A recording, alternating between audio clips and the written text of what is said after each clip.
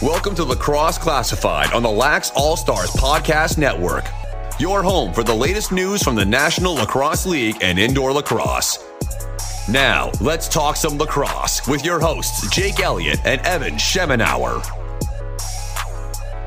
Lacrosse fans, it's Tuesday, so you know what that means. It's time for another episode of Lacrosse Classified right here on the Lax All-Stars Podcast Network. This is episode number 61. Thanks for joining us as always. As it's Jake Elliott and Evan Schemenauer back with you once again. Happy New Year, Evan, right off the top. Yeah, 2020 is upon us. What the heck? It's a little strange to think about that a decade has come and gone. We kind of reminisced last week a little bit about it, so we don't want to do that here. But I got to say, man, here right off the get-go, I am so pumped about the two guests that we have on episode 61. Now, thinking back for my man Brad Challoner, I probably should have tried to schedule my man Eric Penny, who wears the jersey number what, Evan? EP 61. Episode 61, Eric Penny wears 61. So if I was thinking in advance, that would have been the play right there. But we got two fantastic guests for episode 61, Evan. First up, from the Saskatchewan Rush, the director of the Shatler Lacrosse Academy, one Jeff Shatler will join us here in about 15 minutes from now. And then one of our favorite lacrosse players, Evan. He is my favorite lacrosse player right now. He's mine too. Yeah, the best to watch on the planet, play the game. From the Georgia Swarm and the Iroquois Nationals, of course, number 4, Lyle Thompson on the program here this week. I cannot wait for these two conversations. They are going to be fantastic. Big show lined up for you as we got to get right into it right off the top here, Evan. It's time. I'm extra excited for this week's Who We Had. Would you like to share the news here, Evan, or would you rather yours truly deliver? Well, let me explain what all went down. So first off, I reminded you about 2 or 3 hours before game time. You haven't submitted your picks yet, right? Maybe I should have kept my mouth shut. But anyways, so what happens is there's only 2 games, 2 heavy favorites. About 80% of people had the 2-game combination correct. Okay? So then we go to the highest scoring team. Well, about 2/3 of the people had the right combination, still had the right team. So we're still got half the people in the pool. We get down to the second tie break. Top scoring player, that's Kevin Crowley. 1 goal, 6 assists. Check. You know? So now, but the thing was, he was also the person that was picked by 40% of people. We still got 30 people in this race. We go to goals scored, and yeah, you were off by 1. I was off by 4. So it was you won the week. Pardon me, Evan. We don't need to talk about this. Everybody knows you won the week. That didn't come through clearly for me. Just what was that last? Well, but what we did is that because you're not eligible to win the prize, the second place guy won it. Now get this: 2 people had both games, the right team, the right player, a couple goals off on the goal difference. And both of them got their picks in early. One got it in about 2 hours earlier. And that's what it all came down to. So, did you hear that, Hutton Jackson? I know your 8-0 was pretty cool and all of that, but yours truly, Week 6, 2020, mark it down in your calendars, the day that Jumbo won Who You Got. And the scenario to get it done, Evan, not to hurt my elbow, patting my back here, but to nail literally the 49. I had 48 total. The 49th goal, I think, was an empty netter at the end. It was a kind of a garbage goal. So to really outdo the rest of the people here, all the odds that I overcame to prevail this week was, I think, more impressive than just picking 8 winners straight up. All the math that went in and the prediction, I mean, it's pretty special. It's pretty special.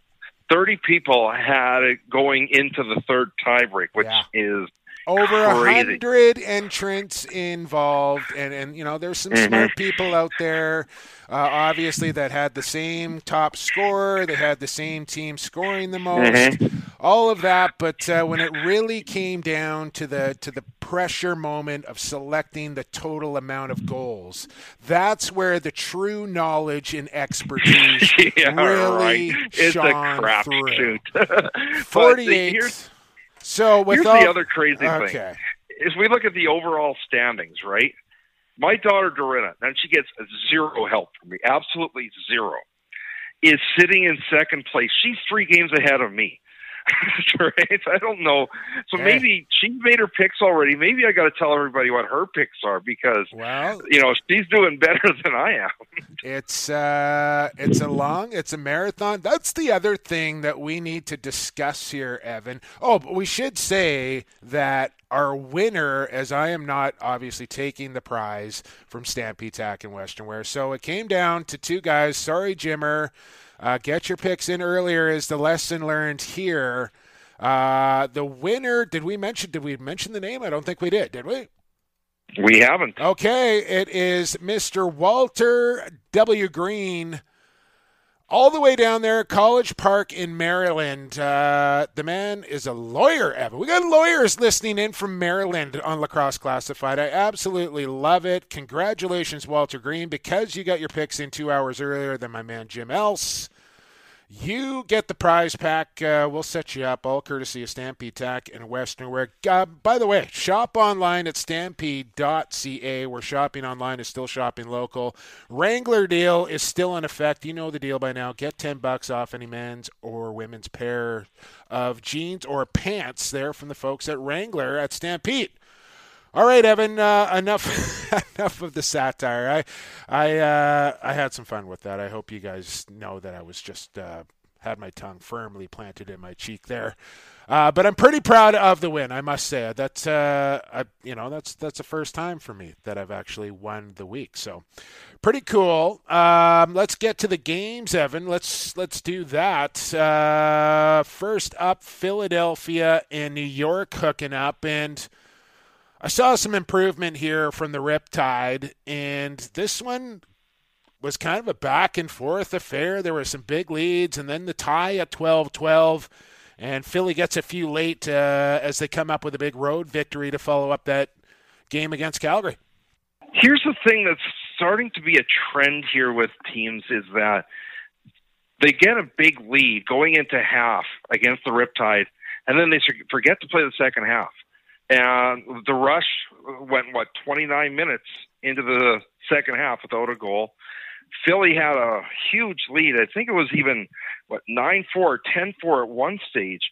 And, 10-6 at the half, and then they let New York back in it. Now, good on New York for not giving up on this game.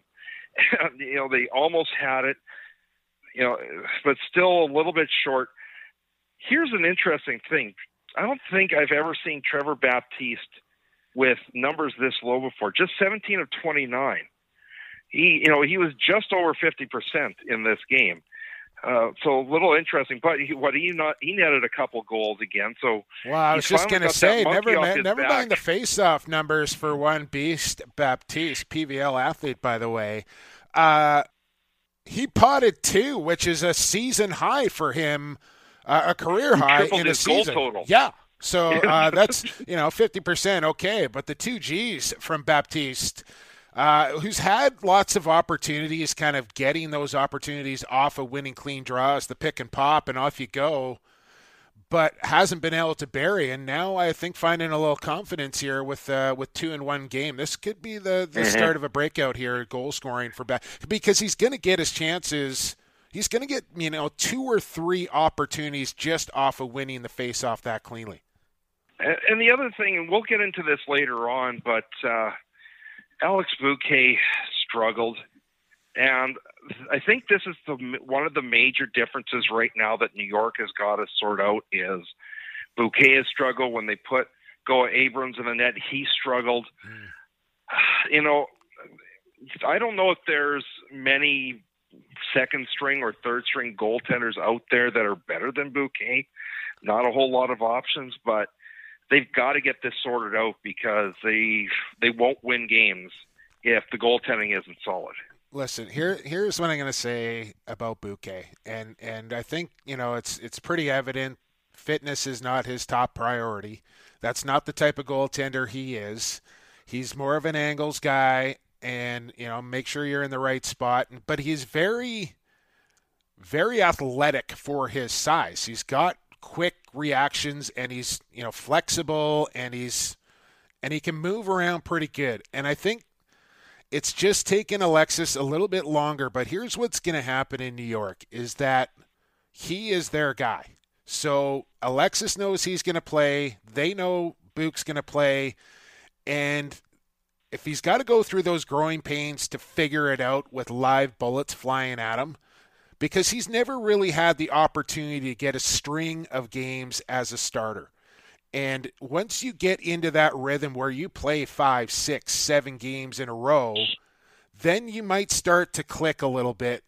And it doesn't help, obviously, with not having a top-flight defense in front of him. He's going to see a lot of rubber. He's going to have a lot of open looks coming at him.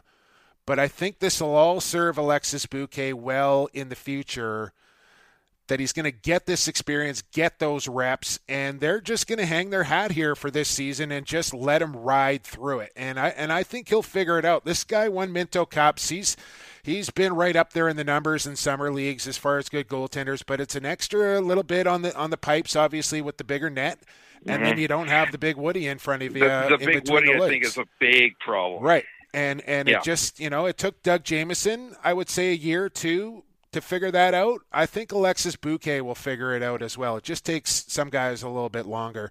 Let's move on here, Evan. We got Jeff Shattler coming up in just over 5-6 minutes from now. Game number 2, game of the week there in Colorado. And the Mammoth continue to impress here as they get it done, this time in the Loud House, and look pretty good doing it. Well, a poor start, though. And this is the thing, is they were down, because we were watching the end of the other game. I turned this one on, it's 4-0 Vancouver. Yeah. What the heck? Like, the opening 5 minutes. Yeah, you don't normally see. Run. Yeah, you don't normally. Sorry, Evan. You don't normally see. Not only teams get off to a slow start like that, but then be able to battle back and dig themselves out of that hole, and the Mammoth were able to do that. But the thing for Vancouver was they were up 6-2 within 30 seconds of the second quarter. Yeah, and for the last, they got 1 goal a quarter after that, and that's just not going to do it. Bob Snyder. Now, they brought him in as a face-off specialist. He used to be one of the best, but 50% just not going to cut it. But, you know, Vancouver only gave up 1 power play the whole game. If there's a saving grace, there's one for you. And also, Logan Schuss finally started to find his touch. Yeah. He didn't have many points for the first several games, but he finally started to do it. And we talked about this before. Vancouver used to be out loose balled like crazy. Yeah. Once again, they out loose balled Colorado by 20, but the number of shots they missed were also pretty high. Yeah, you get a 6-2 lead on the road, you got to finish that game, and that's a tough one for Vancouver. And I feel bad for Eric Penny that I think he's been pretty good in goal and just hasn't really been rewarded. And you go back to that San Diego game being a tough one, but. Good on Colorado, and usually, you know, if you're going to have success against the Mammoth, it is getting a quick start on them and getting to Ward early.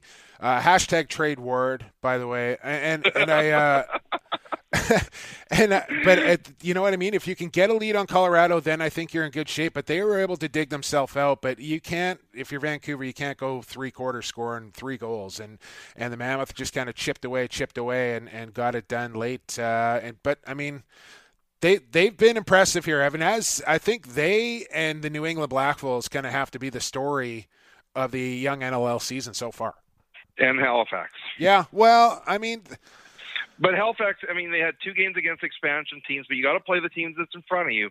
But then they blew out Buffalo in Banditland. You got to respect that. Yeah, fair enough. Fair enough. I'll give you that one. We good on those 2 games? So 2-0 for yours truly, 2-0 for you as well. So we are still. I'm still 1 game ahead of you.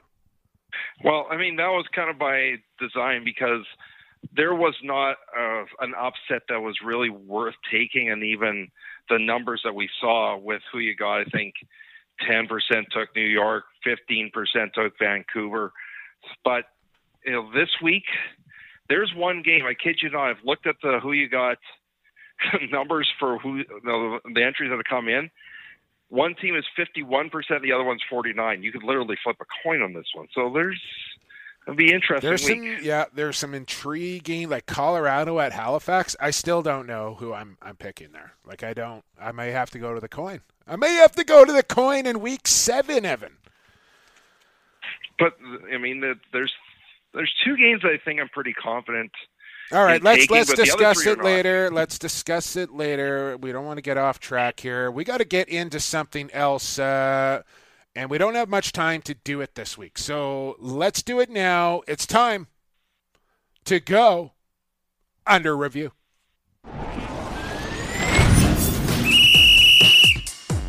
It's time for Under Review, presented by G. Wilson Construction. Each week, Jake and Evan answer a listener's question or break down an unusual call that happened in a game. The challenge flag has been thrown, so now it's time to take the matter under review.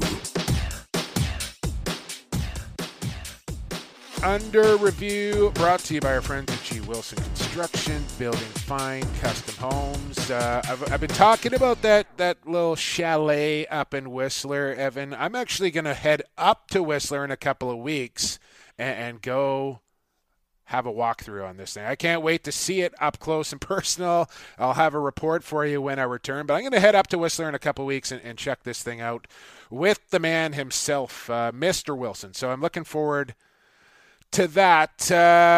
Goalie depth in the National Lacrosse League is what we're going to go under review with here, Evan. And I don't know about you, but when I look around the National Lacrosse League and more so look at the, using air quotes here, backup goaltender position, and then kind of look at the next level of goaltenders, wherever that may be in the Major League or the WLA or the ALL, I don't know how much NLL caliber I see. And we're talking about going to 3 more teams in the next 3 years here, which is 6 more, 9 more if you want to count practice roster. And I'm just not sure where the goaltenders come from. It's the biggest issue when we look at expansion is depth, but it's goaltending depth. And one of the problems is that when we look to the depth of the league and where a lot of these players have come from the last, say, 5 years, a lot of it comes from the United States. But these are field players that are coming into the box game. And this is the one problem, is you cannot take your field talents in goal and translate them into the box game. There's only one guy that's been able to do both. That's Dylan Ward. Evan Kirk, I want to say, is a heck of a field lacrosse goalie as well. Okay. And I'm sure there's others, to be quite frank. But yes, at a high level. But Blaze Reardon, who was the top goaltender in the PLL, doesn't have the skills for a box lacrosse goaltender. This is one of the issues why there's depth problems. And, you and I have had a lot of conversations with Neil Rushka, who he's the dad of Lane Rushka. It's one of these up-and-coming goaltenders likely to be drafted in a couple of years from now. They're excited because with the number of expansion teams coming in, by the time Lane gets to the draft, there's going to be 6 more spots open or 9 more spots open. So there's a lot of chances there. And we think about it, let's be honest here. If there was still 9 teams, which we were at a couple of years ago, Alex Bouquet is a backup somewhere. Zach Higgins is still a backup in Buffalo. Steve Fryer is still probably a backup in Colorado. Now, to get to the next level, maybe even add Warren Hill to that list. Right. So there's a major drop-off. But it also opened up opportunity. Like, for example, a guy like Cam Dunkerley, right, who now gets a chance to be on a practice roster with the Saskatchewan Rush.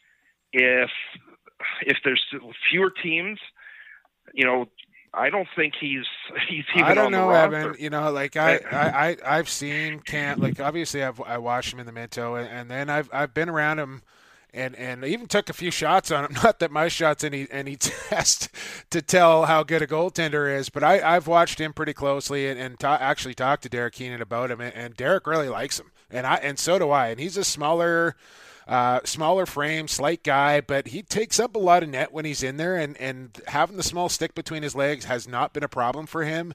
And I think that kid's got a real future. So I don't know if he's the best example to use in that regard, but I know what you're saying. And like, look at, like, Saskatchewan's a good example where they kind of saw the goaltending situation starting to play out and decided to part ways with Tyler Carlson, who's still in the league, but thought as much of Adam Shute for their future to make that decision at the backup position, which you don't really see teams do.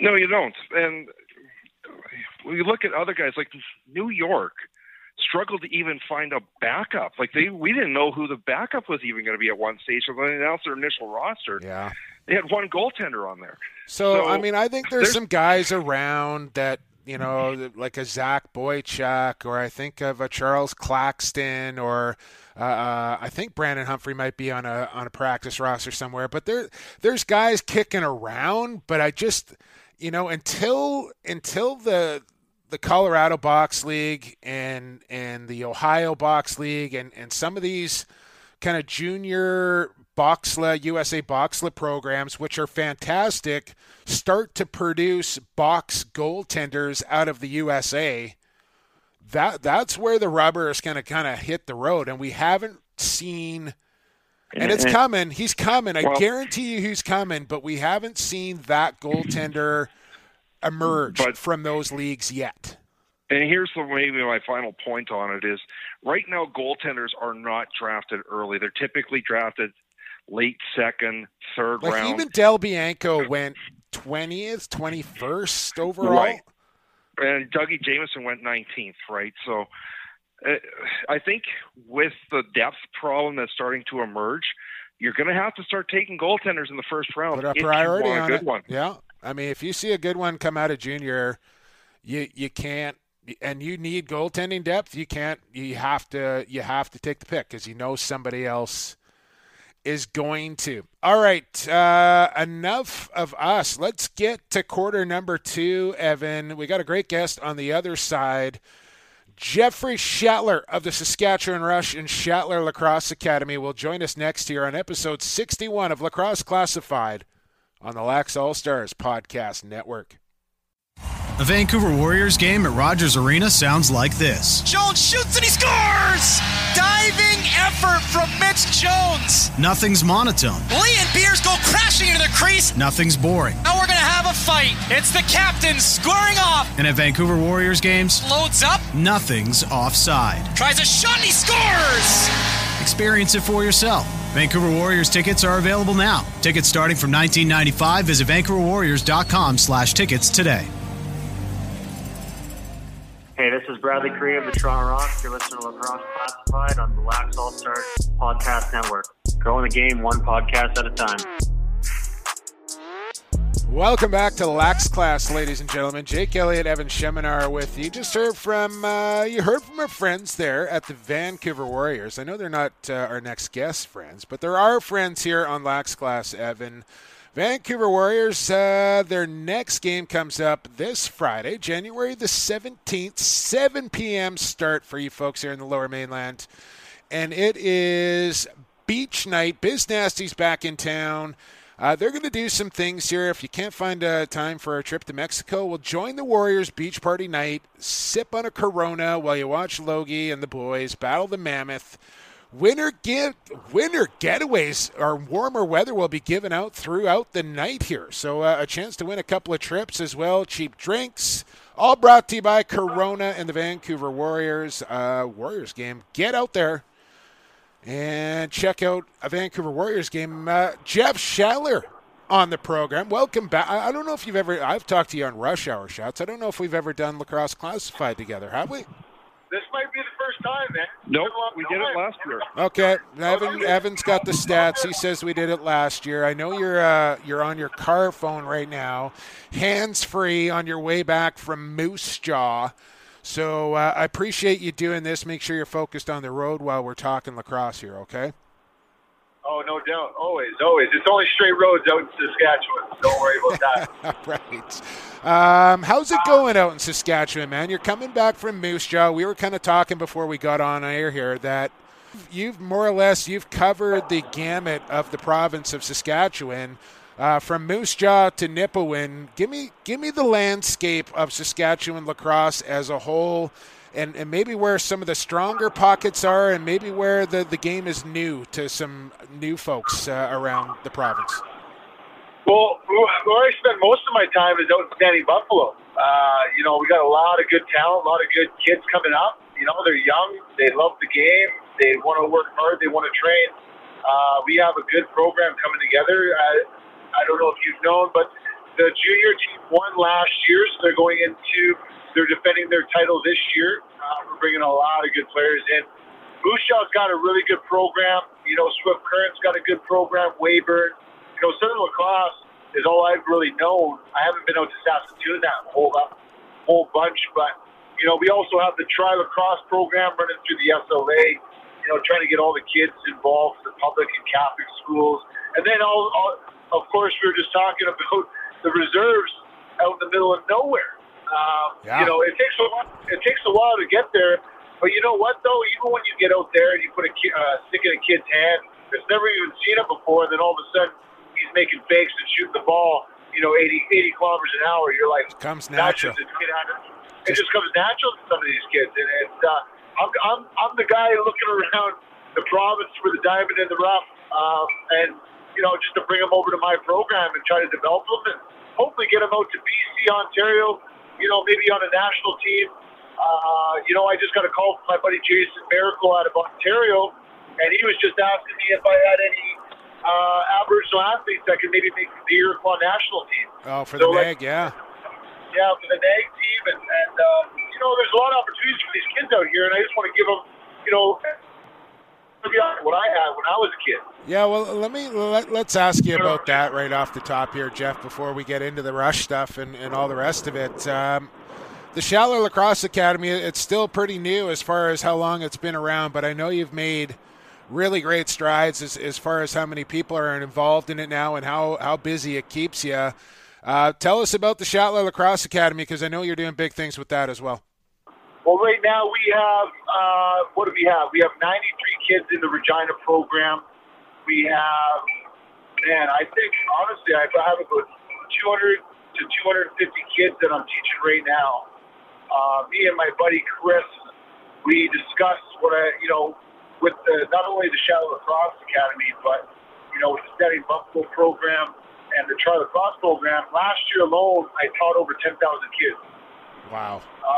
And that's crazy, and it doesn't seem that much as you're doing 30 kids a class, but when you're doing 8 classes in a day at 30 kids, and then when you got, 2 or 3 different winter programs, private sessions, the Schaller Lacrosse Academy is really, really taken off in that sense, especially in southern Saskatchewan. I didn't really think it was going to take off this much. But it really has, and I have a lot of people that are backing me. Presidents of, say, Weyburn, Lacrosse, Swift Current, Standing Buffalo. I'm just trying to put together an all-star team is basically my thought. I know it won't happen this year, but next year I'd like to put together an all-star team of the Southern Lacrosse Association and send them out to the American side to play in those box championships. Yeah. That's my goal that we're going to try to accomplish. I would love to try to do it all across the province, but obviously these teams need to practice. They can't just go to the States and think they're going to do some damage when they don't practice together. And I think that's that hurts a lot of teams that travel out stateside. They don't practice enough together. Yeah. They don't practice and then they go in and run into an American program, that absolutely practices once a week throughout the year. Right. And it's almost like a hockey program. They used to call them the Little Caesars, is what they had out of Ontario, Toronto. And they would come and play us, and they would absolutely kill us. Just because they were always playing together. Yeah. You know, It only makes sense. It only makes sense, man. Yeah, I remember I remember us having a conversation a couple of years ago, and it's like there's a market out here, and especially on the reserve, and I'm stunned it took off as much as it did. Now let's get to the rush for a second here. Biggest change this year: 3 lefty, 2 righty sets. How tough has it been to adapt to this? And have you ever played in a 3 lefty set before? Yeah, I mean, you have to be able to adapt. I know me growing up, my father always said, if you're able to play defense and offense, you are more valuable to a team. And if you're able to pick up a loose ball and set hard picks rather than just score, again, you're almost able to make any team. So you have to be able to adapt as an athlete, not just as a lacrosse player, but just as an athlete in general. And wherever I can fit in for this team, because they've got some good players. And obviously me playing 15 years into this league, I just want to keep playing and help my team win. So whoever they want me to play, whatever they need me to do, I'll do. It doesn't matter if there's 3, it doesn't matter if it's a 2-man game, whatever it takes. That's what will win championships. And I believe that's what will win, bring a winning attitude towards the rest of the year.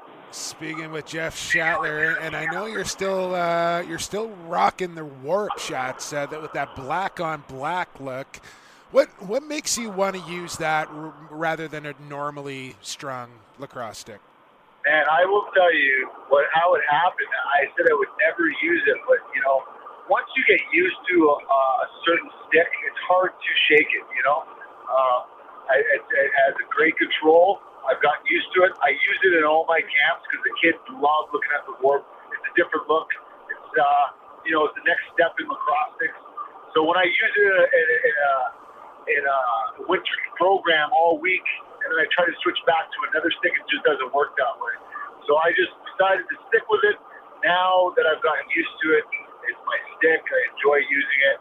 It shoots where I want to. It's a little bit different release, but man, once you get used to it. A lot of players have said once you get used to the stick, you won't want to go back. And there's some truth to it. And the one big thing is when you're going down to the West Coast, to the east, your stick, your pocket changes. At least with the warp, it doesn't change at all. Yeah. Same stick. I think that's really understated. Like no matter what the temperature, where East Coast, West Coast, humid, whatever, your stick is not changing. Yeah, no, it is locked in. The one thing, once you get used to it, it's hard to go back. It really is. I've gotten used to it. And the one big thing about this, me running all these programs out here, I have my stick in my hand every day. Like today I had 2 sessions. Tomorrow I have 2 sessions. Wednesday's 2 sessions. Thursday's 1 session. Get to see my wife that day. And then we, Friday, and then Saturday we're on the road again. So it's just, it's lacrosse. I enjoy playing it. I know this is the next step in my life where I'm going to start coaching.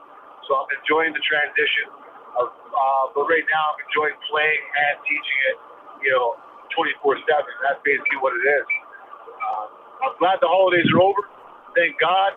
Expensive time of the year, as you guys know. I'm happy. I am out of that and on to 2020, man. Happy wife, happy life, Shattler. We all know the drill. Hey, we won't keep you any longer. Focus on the road there, buddy, and best of luck down there in SoCal. We will talk to you for Prairie Pride Night. I hope with the tractor jerseys are coming back for the date with the Mammoth on the 18th. Oh, 100%. It's going to be a good night. We're going to get a big W at home. We owe it to our fans. We've lost the last 2 at home. We need to turn that around for sure. There you go. That was Jeff Shattler of the Saskatchewan Rush. Where's number 77 in your lucky program? And the director of the Shattler Lacrosse Academy, the veteran Evan, 15 years for Jeff Shattler. And a lot of people forget former league MVP as well. Yep. Yep, I know we're getting a little echo here, Evan, so we'll cut it there, and then we will be back on the other side. Lyle Thompson will join us here on Lacrosse Classified. Keep it right here on the Lax All-Stars Podcast Network. Pure Vita Labs is proud to bring you the highest quality sports supplements on the market. PVL products are 100% all-natural with no artificial flavors, colors, or sweeteners. And the entire line is also Informed Choice certified. We designed all our products with the athlete in mind. We look forward to being a part of your athletic achievements, helping you push the bar higher, win at the highest levels, and set personal records for years to come. Hey, this is Kevin Crowley from the Philadelphia Wings. You're listening to Lax Clash, your go-to source for all things NLL and box lacrosse. Welcome back to Lacrosse Classified here on the Lax All-Stars Podcast Network. Jake Elliott, Evan Schemenauer with you. Episode number 61 now features number 4 in your program for the Georgia Swarm and the Iroquois Nationals. It's one of our favorite guests to talk to on the podcast here, Evan. Lyle Thompson, welcome back to Lacrosse Classified. Lyle, thanks so much for doing this. Yeah, thanks for having me. It is absolutely our pleasure. It is a Monday. It is 9 o'clock back there. I just want to start here, Lyle. I kind of know the rigors of a typical NLL weekend and how it works as far as your travel and when you're in and when you're out. But I want to know the day in the life of Lyle Thompson, whether it be a Monday or a Thursday. Walk me through from morning till night, a day in the life of Lyle Thompson, away, air quotes, away from the game. Yeah, I mean, I usually wake up around 7 o'clock. I get my kids up and ready, and we're homeschooling this year, so that's sort of another load on me and the wife. So we get our kids up. And how many do you have, Lyle? You have 4 kids, if I'm not mistaken, right? 5. 5 of them. Okay. That's a line. And we're only homeschooling the 3 older ones. You'll have an old lacrosse team soon. What was that? One more and you got a goalie, yeah. But yeah, we get them ready, head over to the gym. We all go to the gym. There's a nice daycare there, and I work out for about, I do the training, the heavy load portion of it for about an hour, and I run for 15 minutes and do treatment and stuff for about half hour. That includes like sauna, stretching, rolling out, stuff like that. So I come home. Yeah, we're all now. I got to say this, Lyle. We're all fascinated with your workout regimen. We have kind of a group of us media type, and we're always marveling at how much water you drink per day, how much stretching, and how long you work out. So this is all very fascinating stuff for us, and I'm sure Evan has something. That's what I was going to ask. Is this 2 gallons of water a day? I actually managed to pull this off once in Las Vegas, and it took I don't know how I did it. How do you manage to go through 2 gallons of water a day? It's honestly, I mean, I've done more research on it. I'm not sure. I mean, it might be too much, honestly, but the hack for me is that it keeps me full. It keeps me sort of bloated in a way. And on a game day or before a game day, I'm not drinking 2 gallons, but the past, I think it's like 4 years, I've drinking a gallon every single day. It's just a habit for me now. 2 gallons is sort of what helps me as far as dieting, because dieting's a whole nother, it's complicated, I guess. Yeah. It's always tough for me to stay away from the treats, and sugar's sort of my addiction. So drinking 2 gallons sort of just keeps me away from those bad habits. Right, and I also saw kind of you're a guy that does it, and I want to get back to your day, because we've only made it to daycare and the gym so far. But I saw on your New Year's resolutions that you like to stay away from McDonald's, which I think is fantastic. But you have broken down and gotten a McFlurry. But the stretching now, I know you've been working on the splits probably since a long time. Let's say that. How close are we? I don't think you made it this year, did you? No, I'm going on. This is year 4 for me on working on the splits. But honestly, I don't think I made a real commitment like I have with maybe some other things. And I've always sort of been into the weightlifting portion, and I haven't really made a real commitment to I guess getting the splits. And just recently, I got a little bit of a head start, I guess, this year, but the past 3 months I've been doing my warm up is focused on the split, and I'm doing 2-minute holds. And I do get the camera rolling. I'll do on stuff that like stuff, that, man. Get somebody filming throughout the that day sort of too, stuff. not just during my workout. Yeah, I'll do it right before bed or stuff like that while I'm cooking. Cool. Get the wife, get the kids to roll footage on that. That's something I want to see that, and I think a lot of people would like to see that. It's gonna happen. I'm getting it done before the end of 2020. All right. I'll have the side splits down. Now, I'm one of the lucky ones, I guess, in that the last 10 years when helping a lot of First Nations out. So I've kind of got a bit of an idea as to the issues that affect it. But tell me about Onondaga, and tell me what life is like there and the challenges that the youth face. I mean, I've been to a lot of Native American communities across, the U.S. and Canada and all of Indigenous country, and I think we're really fortunate with the location, where we live in Onondaga, because especially if you're a lacrosse player, you're surrounded by lacrosse, on the res and off the res. So it is. When you're comparing to these other Indigenous communities, we are a lot more fortunate because we do have a lot more resources and I guess a lot more help. So I think in that way, it's a good thing.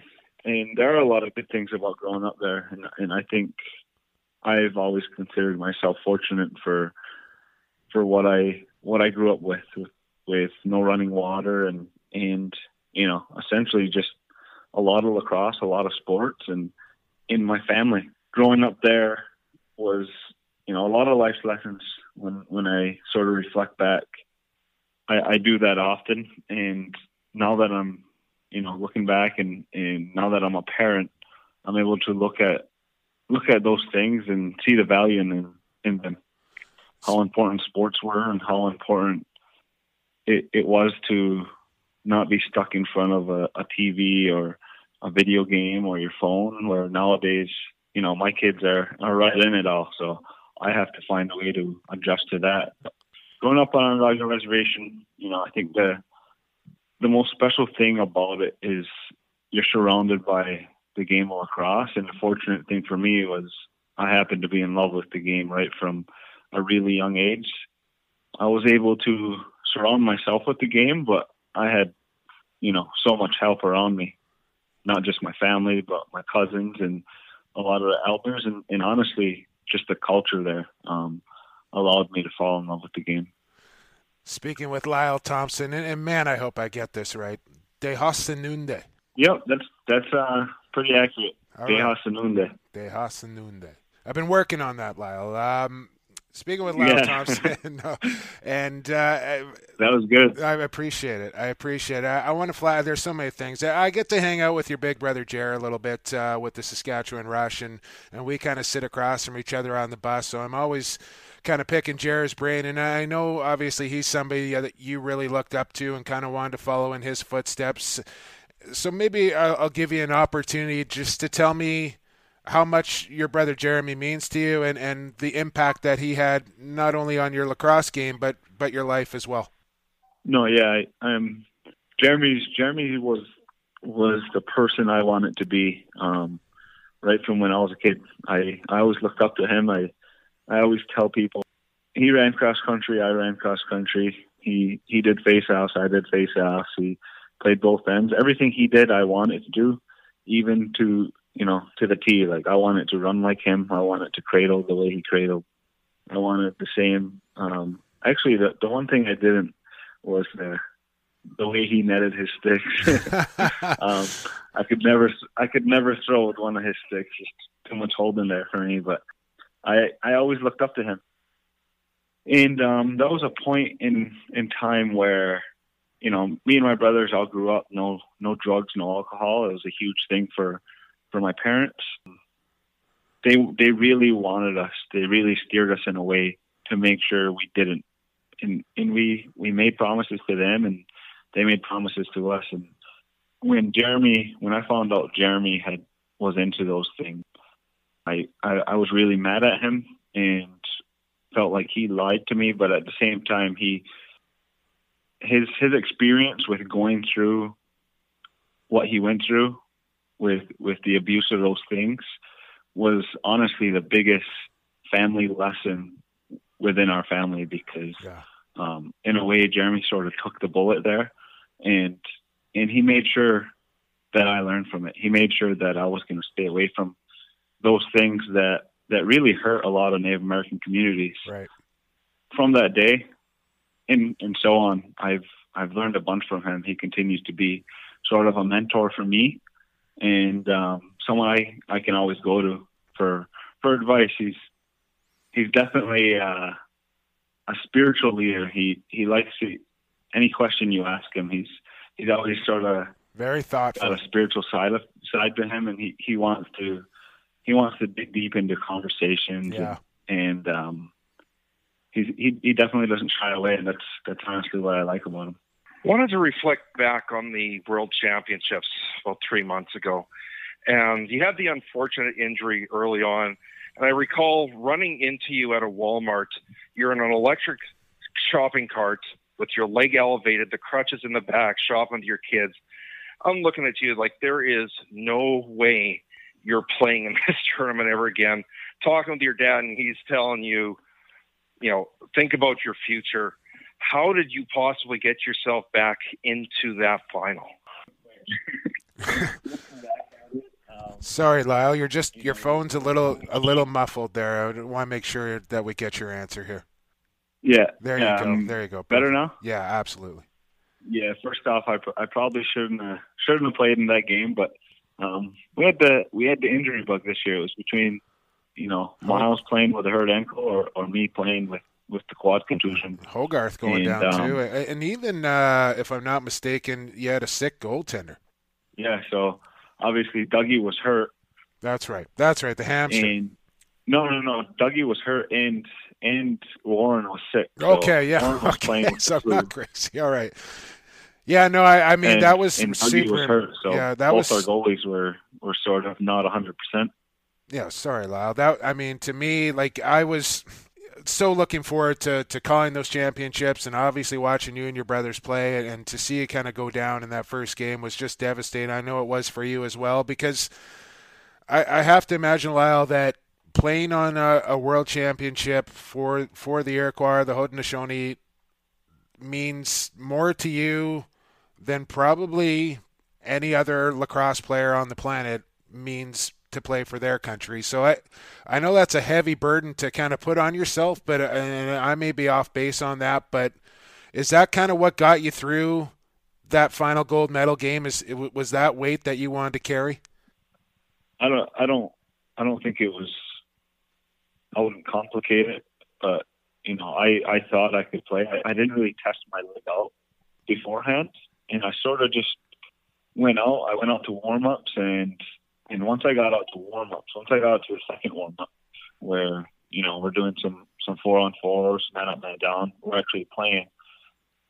That's when I sort of was rethinking whether I should play, and starting to think about my role. But by then, the lineups were already in, so I couldn't really back out by then.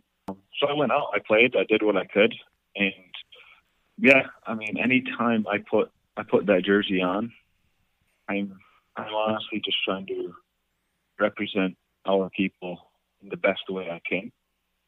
And whether I was hurt or not, I was going to go out there and give it my all. But obviously, you have to take care of yourself. And once I got out on the floor, playing against Canada, I didn't want to put my leg in a situation where it could get injured.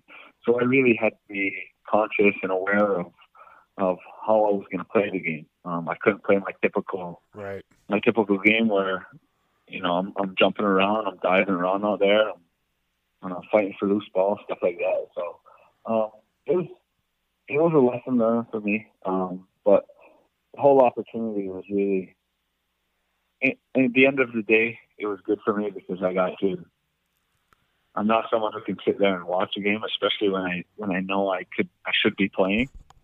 But I learned a lot from a lot of the guys, especially Cody, and just watching. You know what I mean? So, and you had to put those took shoes the most on. I could from the opportunity. You had to put those shoes on display as well, Lyle. Those things were pretty now. Yeah, I had to put those on display too. Those are fantastic. That's why I didn't sit out. That was the real reason.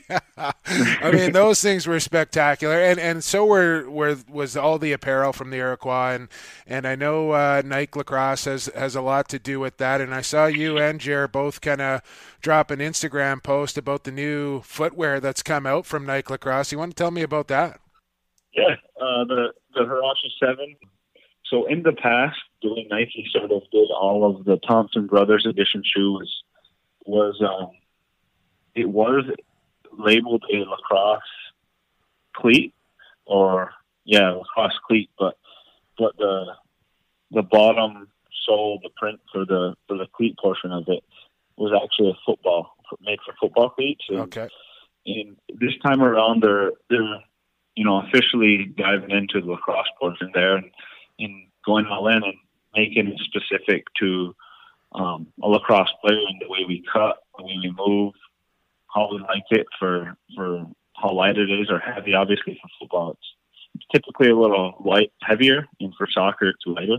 Right. So yeah, I definitely my favorite cleat since we've been with Nike. You're down in the Georgia market now this year, full time. Tell us about your new role with the team. Yeah, I mean, I'm moved down here. I moved down for school and finishing up. I guess not finishing up, but I see an opportunity for me to continue to learn in the art department with graphic design and all that stuff that I studied when I was at Albany, but never went through and finished. And, I took the opportunity to come down here and move my whole family down. So it was a really big decision, but my wife's supportive, and the kids are actually liking it. We homeschool them, so yeah, that made it a little easier. But tell me about that, Lyle. I find this very interesting as well, and I want to talk about your art as well. I watched the feature with you and Devin Caney that the NLL put out, which was just fantastic, and you drew that feather, which was super cool, man. I'd like to get one of those framed up myself when you got some extra time. But now, do you tell me about the homeschooling that you and Amanda do? I know she kind of carries the load a little bit there, but get back to the typical day and include your kids on how this all works with you homeschooling them. Yeah, I mean, we take turns. I cover, I guess, PE, physical education, and art, and we're sort of just getting back into it after winter break, which we let them have. We don't celebrate Christmas or anything. But, give them a break. Got to give them a break. Yeah, we had to give them the break, but we just thought it was important. Everyone's different, but as far as the schooling, we wanted to sort of see what we could do for the kids, and I guess going away from the typical schooling structure in how you're sitting at a desk and it's like a 9-to-5 job, you know what I mean? Growing up for me, I never liked school, and I never liked, to me, it's what's preparing you for that 9-to-5 job or whatever it is. And, right. And I wanted to give my kids, especially at a young age, the ones we're teaching are only 4, 6, and 8. And we think it's important for them to learn their culture, but also just life duties, life lessons, mm-hmm.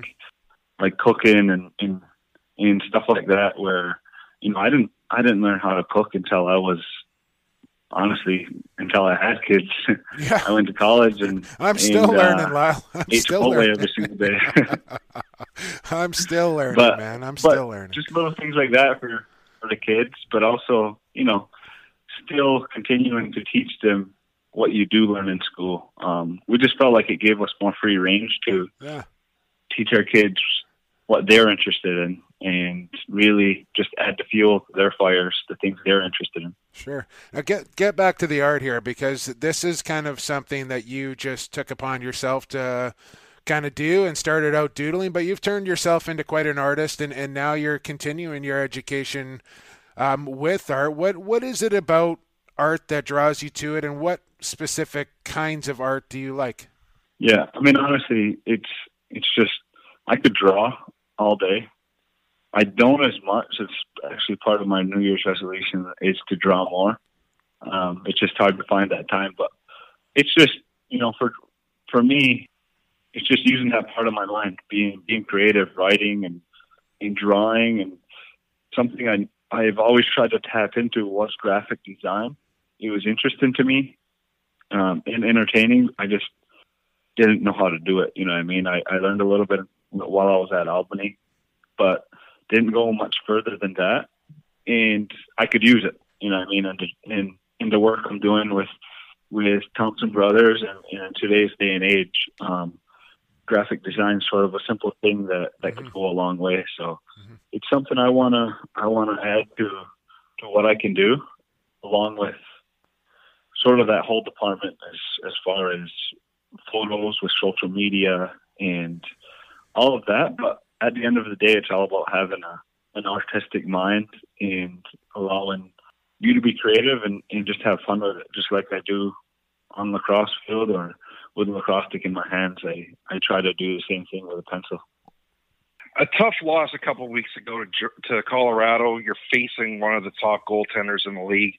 You're coming into a game this week with Buffalo, once again, one of the top goaltenders in the league. What do you take away from the loss to propel you to the game coming up this weekend? No, I think that loss was sort of an eye opener. Just because, I mean, I think a loss like that is something we need, and on the back of our shooting shirts it says talent is never enough. I think that game was sort of a wake up call for us, because we know we're a talented group, but we still have some coming together to do, and just because we've been together for a number of years now, at least our core group has been, and it looks like we should be good. We still have to put the work in and day out, and we still have to try to prepare for every team, because in this league, I mean, any team can pull out a win, and you have to prepare every game.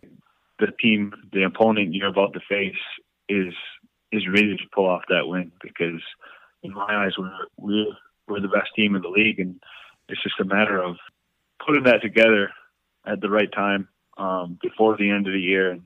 And right now, that game was sort of a teacher for us to let us know, we still have a lot of work to do. We're getting there. Yeah, no, I think everybody knows where the Georgia Swarm are heading, and led by you, 5th in scoring right now, Lyle Thompson. I'm sure you'll work your way up that ladder. I know the numbers aren't important to you. It's more about the wins. Let me ask you this. Last one here for you, and we appreciate your time here on Last Class, Lyle. Toughest defender to go up against, toughest goalie to score against? Let's see here. Toughest defender. It's so much different in box and field, because you're seeing so many different guys. Yeah, give me we're talking box here. We're talking box. Is it Rubish? Is it Priolo? Hosek? We're talking close. Yeah. Well, Rubes is he plays the lefty, so I don't gotta worry about him. But Haas is definitely one. Hosek. Yeah. And I mean, I don't have to play against him, but Nopes. He's a pain. I get to watch him be a pain on the other guy's best offensive player. But defender of the year, yeah. First time playing him in box lacrosse this summer. I got a taste of what he likes to do. Yeah. What about goaltenders? No, he's very similar to me on the defensive end because he's just relentless and he's always on your hands and he likes to make you work. And that's sort of my mindset when I play the game is if someone's assigned to me, I want to make sure the guy's working. Make sure he's tired by the end of the game. Absolutely. And what about goaltenders? Is it Dylan Ward? Is it Del Bianco, Matty Vince, or maybe even your own guy in practice and Mikey Poulin?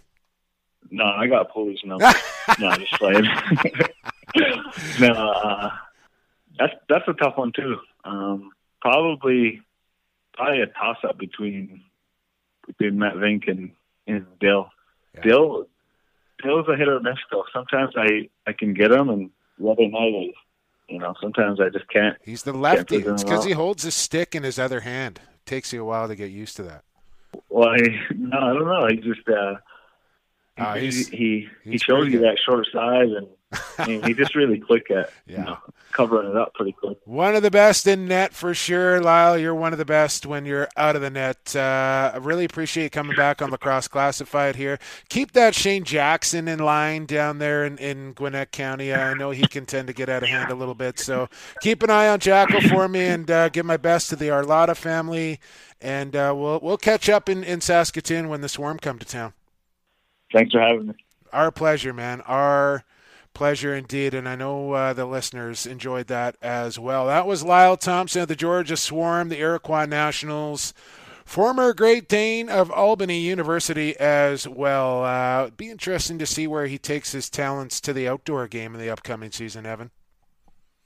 Yeah, I think he still has a couple of years left in his NLL contract. Does he? Okay. Yeah. But, then I guess it won't be that interesting. No, I'm just kidding. No, but, and that's the other crazy thing. We talked about him playing in that World Championship game. He then went and played 2 field games the following weekend, once again, with a bum leg. Yeah, MVP of the league, top scorer, all the rest of it. Favorite player to watch play the game of lacrosse, whether it's indoor or outdoor, box field, backyard, you name it. Lyle Thompson is my guy. Oh, he's my favorite too, and you just never know what he's going to do. But what you always know is that if they're in a close game towards the end of the game, he's going to take over the game. It's Lyle Thompson time. De Hossanunde. All right, Evan, one more break to come. Fourth quarter is up next. We got a good week on deck. In the NLL Week 7, Stampede Tax, who you got, news and notes, all coming up here on episode 61 of Lacrosse Classified on the Lax All-Stars Podcast Network. Associated Labels and Packaging is in the business of creating first impressions. They'll help you reflect your company values accurately by offering solutions that fit your product needs. With the latest in printing technology and over 35 years of experience, Associated Labels and Packaging is the perfect fit for your company to take your labels and packaging to the next level.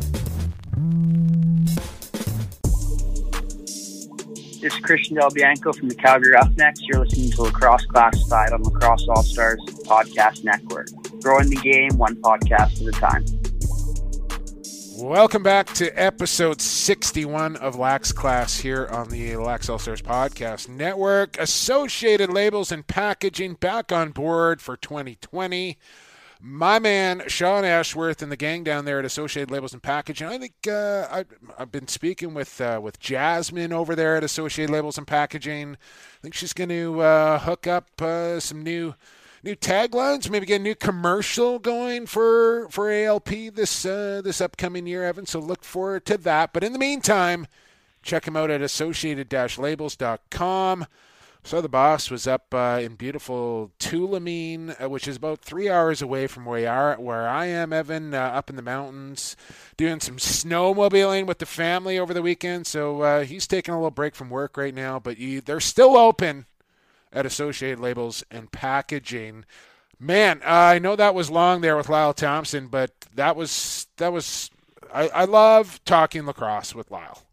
And it's not just about lacrosse. We talk quite a bit about life, which I think is the even more interesting part. Well, yeah. I mean, I could literally, yeah, exactly. Like, I mean, we should have him back next week and just talk lacrosse with Lyle. Or just maybe we'll have a segment every week and we'll call it Lacrosse with Lyle. Anyways, no, I'm just kidding. But that was fantastic stuff, and I love to do it, man. I love talking lacrosse with Lyle. I just find him a fascinating human being, and he is also my favorite player. That's the thing. He's this amazing player. He's the best on the planet, and from what he came from, and what he had to avoid in life to get to where he is.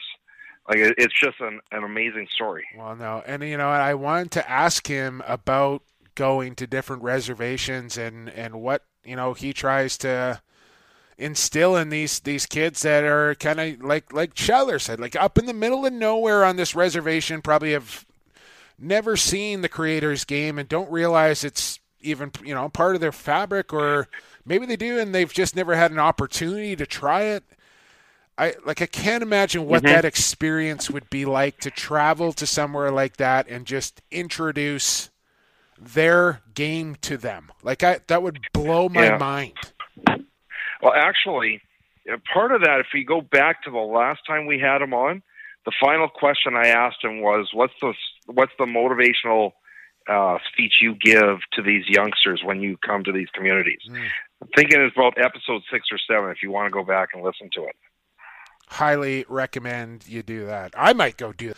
All right. It's time for Stampede Tax. Who you got? Evan, who you got? Jake, who you got? Who you got? Who you got? Who you got? Who you got? Who ya got? Who you got? Stampede Tack and Western Wear, proud sponsors of Who You Got. Evan, we keep getting these international winners. I'm hoping my man Kevin Michael Winkler there at Stampede Tack and Western Wear doesn't get upset about his shipping bill, having to ship international to all these winners. But hey, when you have this kind of a podcast, Evan, you're going to get listeners from not just North America, but we got listeners from around the world on Lax Class. Yeah, there's one. There's one in Finland that has talked to me, a few in Australia, England.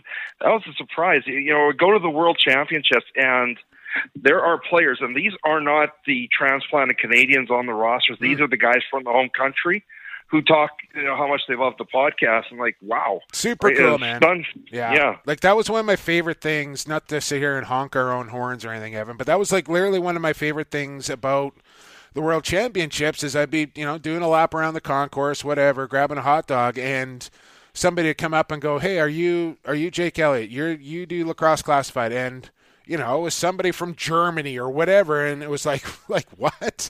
Seriously? So it's super cool that we've got that kind of outreach, and people are listening not only from North America. They're the people that are winning Who You Got right now, but just prepare yourself for that, Kevin, that the day may come when a Who You Got winner needs something shipped to New Zealand or something. No, we actually clarified that, it's America. Oh, okay. Well, I did not we did know clarify that. Okay. Well, that. But if people from around the world want to play along, absolutely love it. Yeah. You can still get bragging rights, just like me, Evan, who won week 6 just last week. I won. I beat everybody, but I'm not taking the prize. Okay, take it away, man. So here's the first game, and this is the interesting one. Vancouver in Philadelphia on a Friday night. And of the responses, I just went and looked it up again. The responses are 50-50 on this game. It's a tough one. Who you got? It is a tough one, Evan. This is Philly's home opener, if I'm not mistaken. Am I right on that? That's correct. Friday nighter. So I'm thinking maybe no Logan Schuss, right? Friday night game. Yeah, probably not. That's just coming to my mind right there. Man. I'm gonna give you the option again here, Evan. I will pick the team that you don't pick. If you want. Okay, now here's the tricky part. You can defer. I'll take it. Now, Dorinda's pick is the Warriors. Just full clarification on it. I'm taking the Wings, and I think that's the first problem is no Logan Schuss, most likely. We don't know what his work commitments are, but last year he could not make Friday games on the road. So that's the first problem. The other thing is Vancouver is traveling 3 time zones over. that typically in the past has given them quite a bit of trouble. So it's like I said, I almost was ready to flip the coin, but for those reasons, I'm going to take the Wings. Okay. So I'll let you make the case for the Warriors. Well, no, I'm a man of my word, and I gave you the option. It worked out well for me last time, and Philadelphia was involved in that offer of mine there, Evan, where they beat the Calgary Roughnecks, which just happens to be the one-game lead I have on you right now. So I will take the Vancouver Warriors. They actually have done okay when traveling east against, I recall, a win in Buffalo a couple years ago as well. So I'm confident in this Vancouver pick. I'll be interested to see who they start in goal. And look for a big bounce back from Mitch Jones, who I thought was a little subpar in Colorado. And Jonesy's not having 2 off ones in a row. So give me the Warriors. All right, now we got the battle of 2 red-hot teams. Colorado headed to the East Coast, the far East Coast, to Halifax. Who you got? I took Colorado last week to beat Vancouver, and they got it done for me. But, man, going into Halifax now, wins over Calgary, wins over Georgia, win over Vancouver. They're rolling. After just that 1-goal loss against Saskatchewan, now they take on an undefeated Halifax team at home, way across into the Atlantic they go. Oh man, can Warren Hill outduel Dylan Ward? # trade Ward. Should we explain the trade Ward thing to people that don't understand it? Yeah, you do that while I contemplate this pick. Okay, so there is some idiots, I think that's the only way to describe him, in Colorado with a whole 14 Twitter followers that literally is on a rampage. And I seriously hope he's doing this as a joke, not for serious, that he thinks that all the problems in Colorado is Dylan Ward, and he should trade Dylan Ward. And this week he posted a picture while the ball's at the other end and Dylan Ward is laying back on the crossbar. It's like, come on, guy, right? He says his whole section 104, was chanting trade Ward. There's another lunatic on Twitter. There's a bunch of lunatics on Twitter, but there's another one that thinks they're better off without Eli McLaughlin in their lineup. So Team Canada, Eli McLaughlin. There's got to be at least 10 teams in the NLL that if Colorado started calling around saying, we want to trade Dylan Ward, what will you give us? Yeah. They'd probably give him like 3 first-round draft picks just to get him. Not happening. But I'm still trying to get the # trending trade word. So if you want to get that going, feel free. Man, Evan, I still haven't made a selection here. You want to do it again? I'll give you the option again. Okay, let's do it. I'm taking the Thunderbirds. Okay. Dorinda's taking the Mammoth. So, she could be 5 games up on me this week. It's hilarious. Just so you know, I had Halifax written down, but I'm changing my pick. Okay, and once again, you could convince me on either team. I think the difference is going to be that a lot of players live in the Colorado market, and you got some living on Vancouver Island and the Lower Mainland that have to make this monster trip. Like, this is further east than New York, right? And, I mean, luckily it's a flight to New York City and a connection, but I think the Mammoth would be wise to do what they did during the playoffs last year with Saskatchewan, where they arrived 2 or 3 days early and got acclimatized. I think that's how they got to do it, but I'm not convinced that with that much travel that the Mammoth are going to do it. But like I said, you could convince me either way on this one. You know what it came down to me is Dylan Ward against Warren Hill. And Warren Hill has proved a lot of people wrong so far this year, but Dylan Ward is playing at another level right now, and I think he can. And listen, if Colorado's offense is going to score 12 goals or 13 goals, Colorado is going to win a lot of lacrosse games because they got 45 in between the pipes. So I'm just fine. Heck of a defense. Yeah, and I'm just fine taking Colorado in that game. I think that's the game of the week for me. That's a doozy right there. 6 o'clock Eastern time for that one.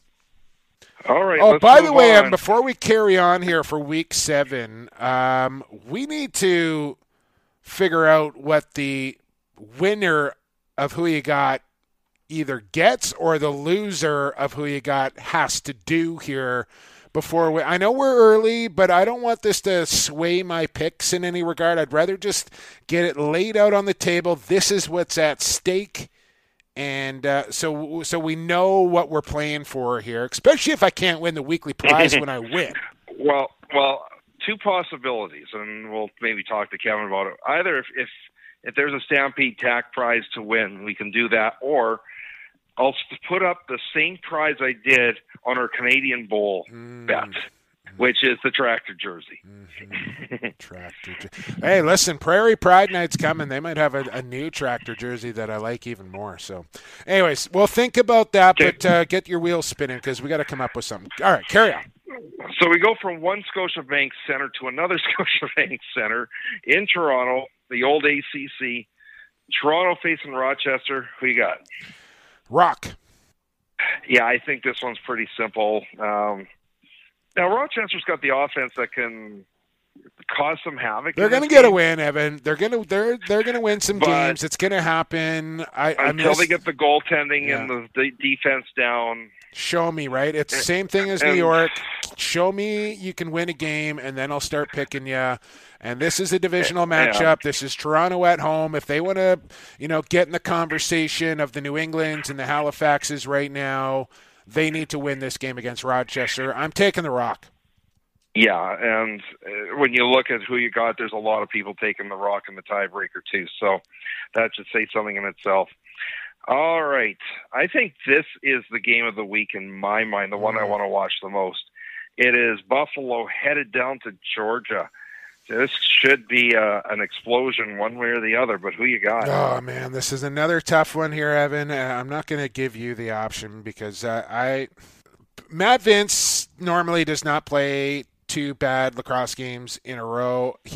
I don't think he was great in his last outing. I thought Buffalo was a little bit snakebit on their offense. I think it'll wake up this week in Georgia, but like we just heard from Lyle Thompson, last week was a wake-up call for them, and I think they have a little burr in their biscuit, if you know what I'm saying, and I think they win this game on their home floor against the reigning Eastern champs.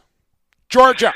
Now, of course, Georgia burned me at home once already this season, but I'm not betting against them at home. I just like the balance of the Georgia Swarm a little bit better. They're still my pick to be the number one seed when this is all over with. So I'm going with the Swarm. And I think the last game should be a bit of a simple one, but who knows? Saskatchewan headed down to San Diego. Who you got? I'm taking Saskatchewan, Evan. I'm going to take Saskatchewan in this game. Shock. By the way, I want to give a shout-out to San Diego, Pat Merrill, and whoever's running the social media accounts or whoever's idea it was. I think really smartly, and this is something that Steve Govitz never really been shy to do, is that's give injury updates on his players. Everybody knows that Austin Stotts blew his knee out, and he's rehabbing. Everybody knows Casey Jackson's been out with a concussion, but I think for them to kind of go out of their way and let fans know, hey, yes, this is what's wrong with these guys. Here's what they've been doing for the last 2, 6, 8 months, whatever. Here's how they're progressing, and here's our kind of prediction or forecast of when they are going to be able to return to the lineup. And I think that just informing your fan base or just lacrosse fans in general, I don't know why more teams aren't doing this. Injuries are no secret. Like, we know Jesse King broke his collarbone. Like, why are we tiptoeing around these things? Let the fans know what's going on and when you expect him to return. What's the problem here? Yeah. How many times have we seen somebody hit the transaction wire 3 or 4 hours before games? Like, they are literally waiting until the last minute that they can submit a roster change. And of course, the fans don't get to see the transaction wires. they update. Can't remember the last time the NLL updated their transaction listing, but they come to the arena expecting to see somebody. It's like he's not there. What the heck's going on? Yeah. And as if they're going to go into this gaming, like Nick Sakiewicz talked about, they're going to have to start be a lot more transparent about the injuries. That there's heavy rules to that in the NFL about when they have to report, what they have to report. So I'd expect it's all coming. I'm assuming you're taking Saskatchewan to beat San Diego as well, Evan. Yeah, I would take them. Even without the fact that they're the hometown team, because San Diego's coming off a win in Vancouver. But I just see so many struggles with that team right now. They got to sort it out. I think Saskatchewan's a better balanced team. Yeah, and I think Saskatchewan's kind of looking to get things going as well. I finally December is behind us here, Evan, and the crazy bye weeks. I know some teams still have some funky schedules coming up, but now, like I honestly, I always feel like the turn of the calendar is when the NLL season really starts to kind of crank up, and now we got a full slate of games. We're back into the flow, and there's going to be a steady, healthy dose of National Lacrosse League action week to week. So at the end of the day, we have got either you're going to be up 3, you're going to be up 1, or I'm going to be up 1. Yeah, 3 sounds good. Happens. 3 sounds good. News and notes is how we end off every podcast here on Lacrosse Classified. What do I got here? Curtis Dixon is now a member of the Langley Thunder. Westberg, Del Bianco, Dylan Chen, the Cornwall brothers, Riley Lowen, now members of the Coquitlam Adnax. Yeah, and think about it this way.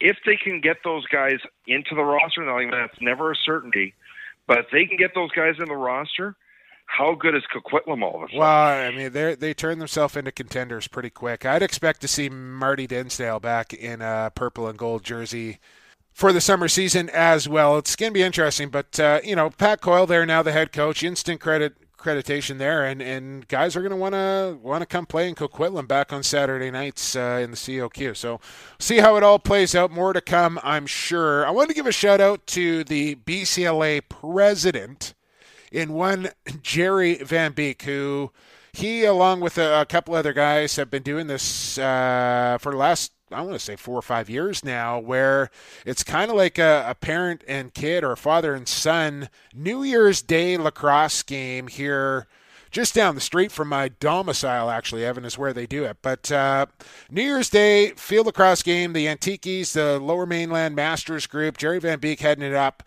They had a massive turnout this year. It was a beautiful sunshiny day and just looked like a heck of a time. So I think that's a great thing that Jerry and his gang do.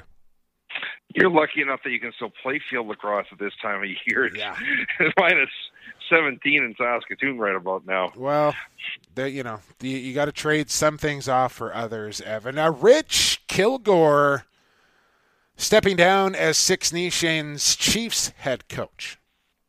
This one's got us confused because, he's not in Buffalo anymore. He's not with Six Nations.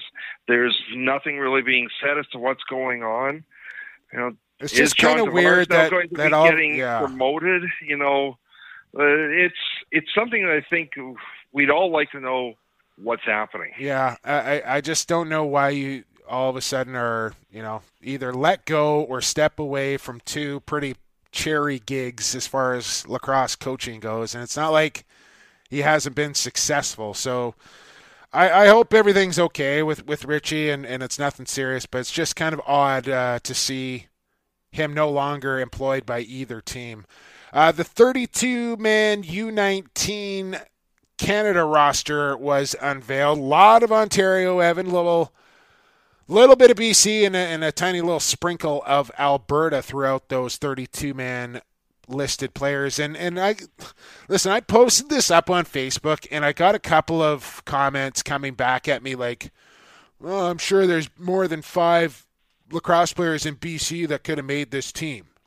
And my response is, I'm sick of hearing that argument. Like, if you're good enough and you're going to make the team. And I know there's some circumstances involved, especially with select teams where sometimes the parents with the deepest pockets get their kids on teams that they maybe don't belong on. But when it comes to the national team and the U19s, I'd like to think that the best players are making that team. And if it's only 5 players from BC and 1 from Alberta, but that's the team that gives them the best chance to beat the Americans for the first time ever, then I'm okay with that. Like, you know what I'm saying? Like, I think if you're good enough, you're good enough. And if you're not, then get better. The Americans have a massive advantage just in the number of bodies they've got to pick from. Yeah. So Canada in this tournament. Do you think they're worried about how many are from California and how many are from New Jersey and how many are from Alabama? Like, they don't care. Okay. And let's be honest here. How much of an impact has the Hill Academy had on that roster? Massive. Absolutely massive. And they're doing some good things out here as well. And it's just population again. There's just more lacrosse players in Ontario than there is in BC and Alberta. It's just simple math, which I know you love, Evan. What else do we got here? I want to talk about the young bucks around the gym here, Evan. More and more, as I've been, working out here, I've been seeing more and more young guys like coming out of U16, because we can't call it midget anymore, apparently, Evan, that are in the gym working out on almost a daily basis here. And I just think back, like when I was 16, 17, 18 years old, like I wasn't in the gym working out every day on my days off, man. And these kids are starting to take the game so seriously. And fitness and strength and power and all the rest of it is such a big part of it now. It's impressive to see how dedicated these young bucks have gotten to the sport of lacrosse. Well, think of it this way. We just talked about Lyle Thompson's workout regimen. He's the best in the world for a reason. He works on it. There you go. There's part of it is just natural talent, but most of it is how hard he works. Yeah, you put those two things together, you got the best player on the planet right there. Couple of transactions as far as the NLL goes. I know we're running way long here on Lax Class. Thanks for hanging with us. Derek Downs traded to Calgary to fill the void for Jesse King, who's going to be out for a while, along with Dane Doby. So Derek Downs in his second year gets moved from the Black Wolves for a couple of third-round picks. Travis Getz retained on the active roster as well. Ryan McLean moved to the practice roster. Jordy Jones-Smith back on the active. Jeff Cornwall reactivated as well. So it looks like Justin Robinson and Holden Garland might be sticking around the active roster as well. Well, and I mean, we were heavily impressed with Justin Robinson. He's probably going to be a healthy scratch a lot in his first year. But guess what? So was Matt Hossack. Yeah. Right? Bang on. It's Derek Keenan's system. That you typically take a year to get to learn the team, learn the systems. Look at Connor Robinson. He played 3 games in his first year. You want guys clawing to get in the lineup, good players. You don't want to be forced into injecting youth into your lineup if you don't need to, and you want to integrate them slowly. And I mean, Saskatchewan's done a heck of a job with it. You think of the young guys that have matured and come along. Pretty impressive stuff so far. We got to get out of here, Evan. That was a jam-packed episode of Lacrosse Classified right there. Thank you to our sponsors, Impure Vital Labs, Vancouver Warriors, G. Wilson Construction, Stampede Tack and Western Wear, and Associated Labels and Packaging. Did I already say Associated Labels and Packaging? Evan, the sponsorship is probably going to change here in the coming weeks. We're still a little in flux as far as who's going to be retained and who's coming on, who's not. So we'll just kind of see how that plays out in the coming weeks here. And by the same token, if you've got an interest in sponsoring the podcast, always reach out to either one of us, yes. And we'll get you on the show. Good point there, Evan. All right, let's get out of here. For all our sponsors, I just thanked, for Lyle Thompson for coming on the program, Jeff Shatler, and you, the listener, for listening to Lax Class every single week. Don't forget to sign up for Who You Got. Do it early, because it could come down to who signed up first. It really could. So don't wait. Sign up for Who You Got. Also subscribe to the podcast wherever you find your podcasts. You'll find Lacrosse Classified. Subscribe, and it's taken care of. Follow us on social media as well. He is at Shemlax. I am at PXP for Sports. The show is at Lax Class. That's it. Episode 61 is done. For Evan Schemenar, I've been Jake Kelly, and for the fastest game on 2 feet, and for the creator. Enjoy the games, everybody.